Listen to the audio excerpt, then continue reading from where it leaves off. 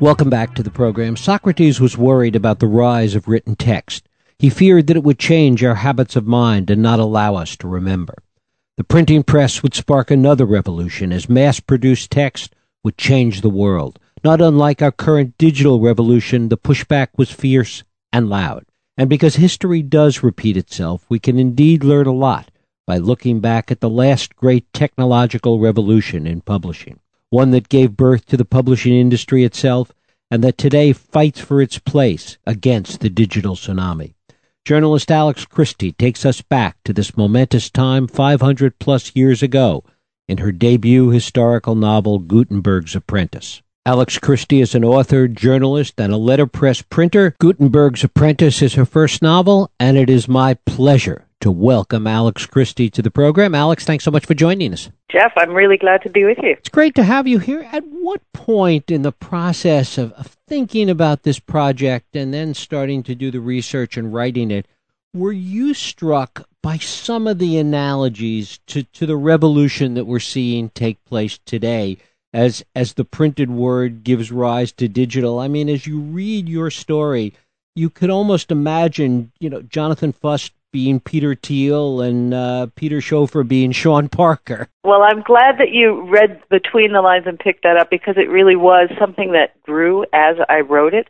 I think when I began to write the character of Peter Schofer, who is the scribe turned printer, who is the hero of the book, I began to realize that my interest in him was that he could articulate some of the ambivalence I feel about digital technology and the fears and the excitement that we have looking forward, feeling this tsunami, as you say, of technology coming upon us and wondering what's going to be pushed aside, what are we going to lose, what are we going to gain. So that was kind of my first entree into realizing that he could stand because they lived through exactly the same kind of time as we are in now, And then as I began to do the research, and I saw exactly what happened when the Gutenberg Bible was unveiled, the world's first printed book. As you say, there was initially the Catholic Church welcomed it because they thought it was a great way to spread the message of the gospel in a very unambiguous and a way in which there was no variation. But after about 30 years, they realized, this is maybe not such a great idea because people can start thinking for themselves, and they cracked down and they instituted censorship. So we're in the same period. I would say it's a 30, 40-year period back then, and today it's maybe shorter, of massive cultural and social transition. And it's interesting to listen to the fears and the concerns that are expressed now, and you touched on them a moment ago, as we make this transition to the digital world and look at the fears and concerns that were expressed at that time, 500-plus years ago. And there was just as much fear, just as much concern, and somehow we got through it for the better. Well, I suppose we did get through it for the better, but I do believe that there's always something lost. And at that period of time, it was the incredible beauty of the illuminated manuscript, which, arguably, if you look at the degree to which they're prized today, as a civilization, we've never recaptured. So some things go away and new things take their place. And I think, Peter Schofer could articulate again that kind of ambivalence about technological progress. I think in the book at some point he asked, just because we can do something, should we? And at that time, they were so steeped in a religious worldview. Everything that man did was part of God's plan and destiny. They really felt a great fear of overreaching and becoming godlike. And I think that if you look at our technological situation, we're standing at a point where our technology has brought our whole civilization to the brink of climate change. There are things that our progress has caused which are not positive. So, I think technology always needs to be looked at with a little grain of salt and realize that, there are trade-offs. There are things. Of course, the printing press was an unmitigated good, but there's always a little shadow to the other side. Except that what history teaches us is that technology will always win out, so that we have to look at it within that context, I suppose. Correct. And, human nature does not change fundamentally. I think that's the other thing about historical fiction that is great. It's why it allows us a window into looking at ourselves, is that technology is always only a tool. Mankind has the same drives. In the story, we have three men, just like technology entrepreneurs today, trying to make the next new thing, the next big thing, and struggling with ambition, greed, resentment, all of those things. So technology is a tool. It will always prevail, but it's like the free market. There need to be rules. There needs to be some kind of organizing principle around it so that it doesn't take over. You mentioned Peter Schiffer. He's at the center of this story. Talk a little bit about who he was in connection to Gutenberg. He is the absolute unsung hero, I would say, of history, because the scholars who have studied this period, they're called incunabulists because it's the incunable period. It's the Latin word for the cradle of printing. They all knew about him. Everyone knows about him in the in the scholarship, but he's never been really spoken about in public.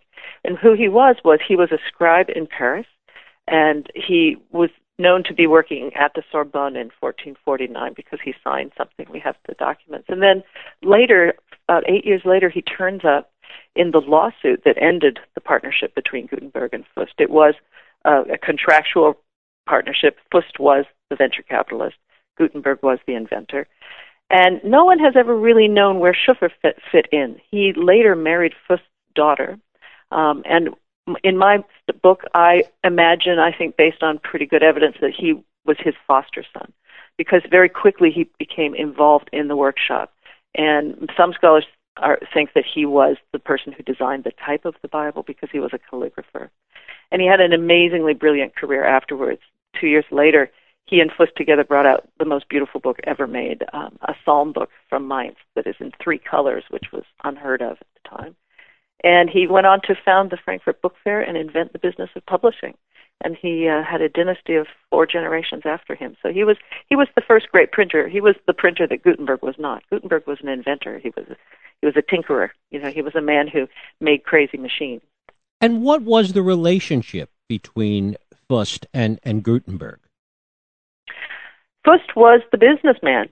Gutenberg was a serial entrepreneur. He grew up in Mainz, but then he left and he lived in Strasbourg for 30 years, which is a river down the Rhine, and now is in France, but at the time was still part of the Holy Roman Empire. And so Gutenberg was very adept at finding venture capitalists to finance his schemes, which is not a negative word, but his inventions. He had invented something in Strasbourg earlier, which was a machine for polishing stones, which they used to create little mirrors you would hold up in front of a cathedral to catch the holy rays from relics. It sounds really crazy, but it was, a mass production of these little metal things. So he invented mass production.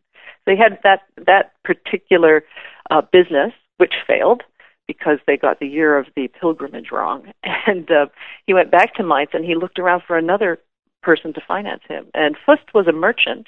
He was, in this period of time, in the mid-1500s, you had long-haul merchants who sold a variety of goods all over Europe. And one of his sidelines was in manuscripts, so he dealt in manuscripts. So no one knows, of course, exactly how or why they came together, but in 1450, Fust lent Gutenberg 800 gulden, which was the equivalent of about 4 very nice homes. So a significant amount of money to start what they called the work of the book. And what's fascinating is the role that Schiffer played, which in many ways, from a historical perspective, overshadows Gutenberg, and yet Gutenberg gets the fame. Well, we are the inheritors of the Romantic period where Thomas Carlyle, he first put forward the great man idea of history, and I think we kind of have a fixation on the great man, the Steve Jobs.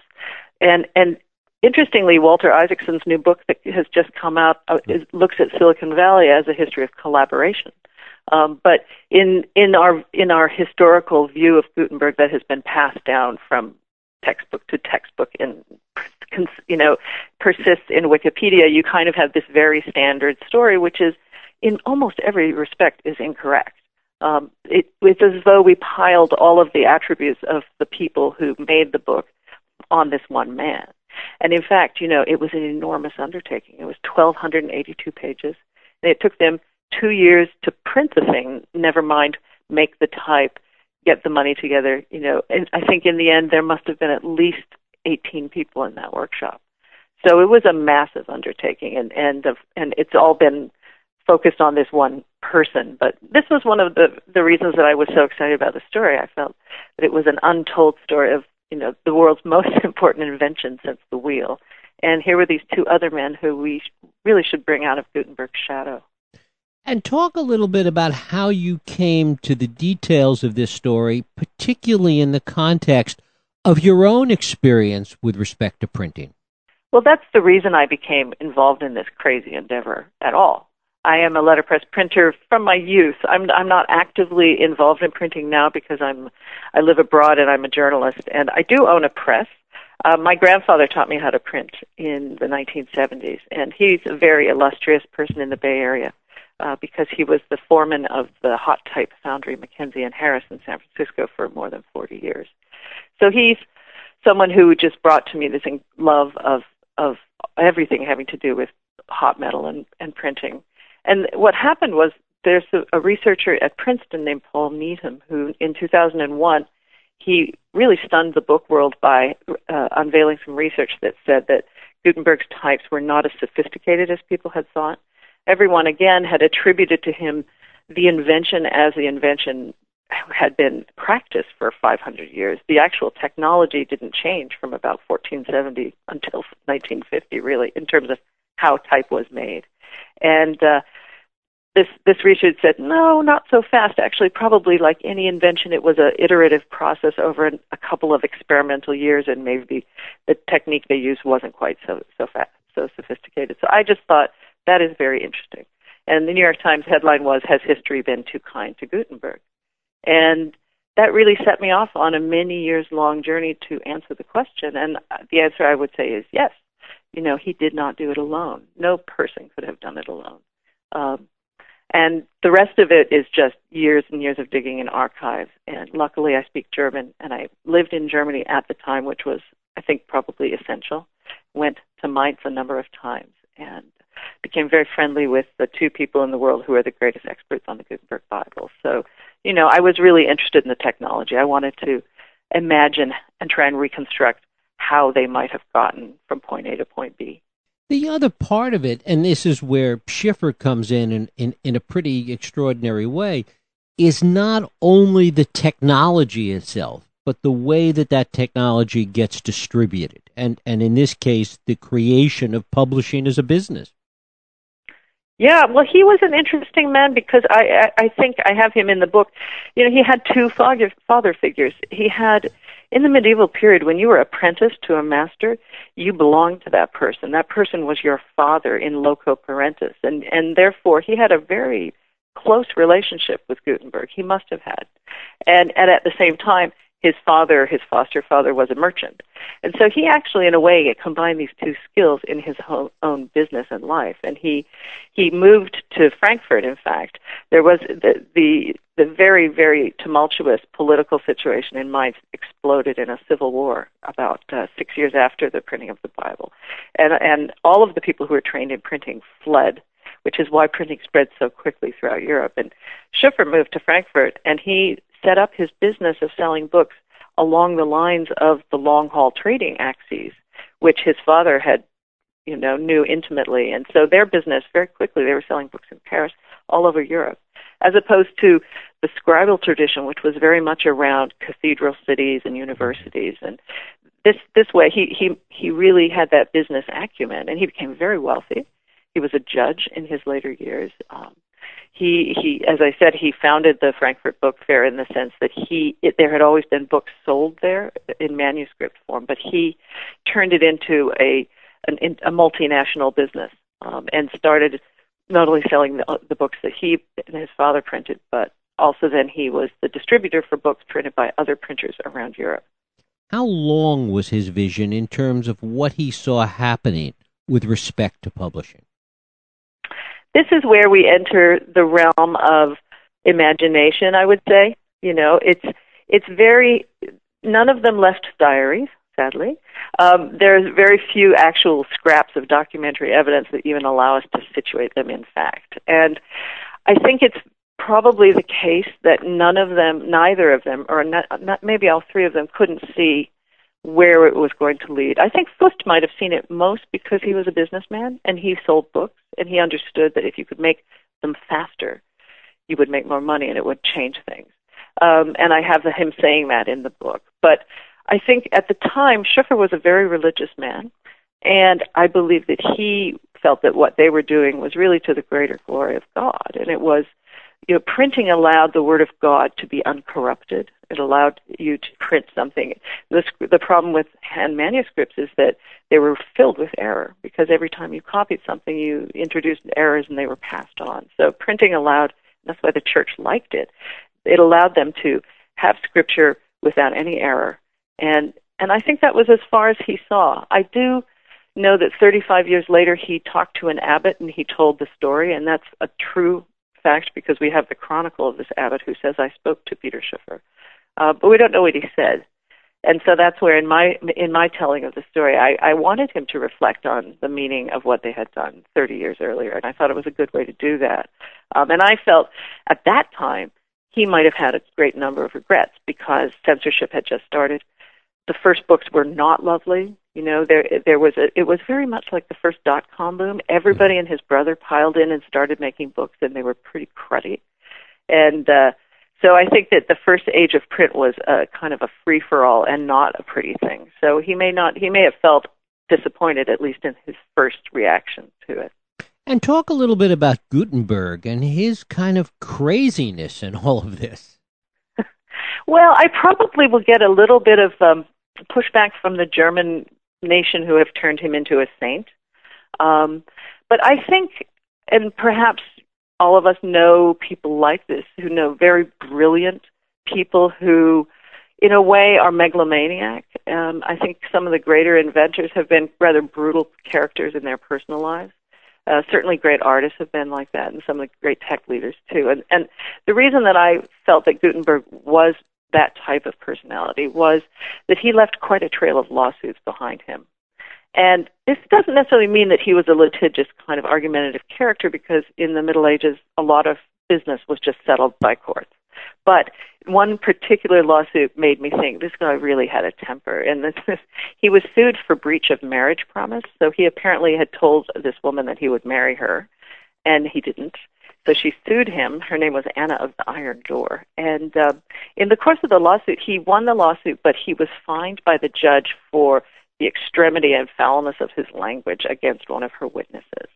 So I thought, well, this kind of, and he did leave a trail of broken partnerships behind him. And I couldn't help but think, of course, of The Social Network and the Winklevi brothers, the Winklevoss brothers, It's, I think that, anytime you have a really charismatic, brilliant, kind of driven character, which you would have had to be. I mean, it took him decades to perfect this, really. He started in the 1430s in Strasbourg, and even in the first lawsuit, there were indications that they were beginning to work on this press. Very secretive. Everything was secret because there was no copyright, there was no protection. So it's very hard to know what they were doing because they didn't let on. Have you gotten feedback and heard from people in the tech world now and how they view this story? Not yet, but I'm very much looking forward to talking. I'm going to be on Tech Nation later in the week, and I did send it. My husband is a tech correspondent for the Economist, and so we know an awful lot of people in the industry. And so I sent it to a number of leading people in the industry. Brewster Kahle, who runs the Internet Archive, read it in early drafts, and he loved it. And Mark Andreessen just tweeted that he was really excited to read the book. So, I think they understand. As I said, the connection with Isaacson's book, which is also just out, it's perfect. Of course, mine is fictional in that we cannot prove any of my theory, but I do think that we have a different understanding now about what a startup is. And this was the world's first tech startup. I mean, this was the technology that totally transformed the world in the same way that the digital technology is transforming our world, and it's exactly 560 years later since they presented the book at the Frankfurt Fair. So I think probably anybody who's busy creating the next media revolution will be interested in seeing how similar. And perhaps it's also, my imaginary rendering of it is influenced by the fact that we live in this age. But as I said earlier, I don't think human nature changes that much, and certainly not in this short period. 500 years is not long in human evolution. So I look forward to hearing what the tech world has to say. Alex Christie. Her book is Gutenberg's Apprentice. Alex, I thank you so much for spending time with us today. It was a great pleasure, Jeff. We'll take a break. I'll be right back.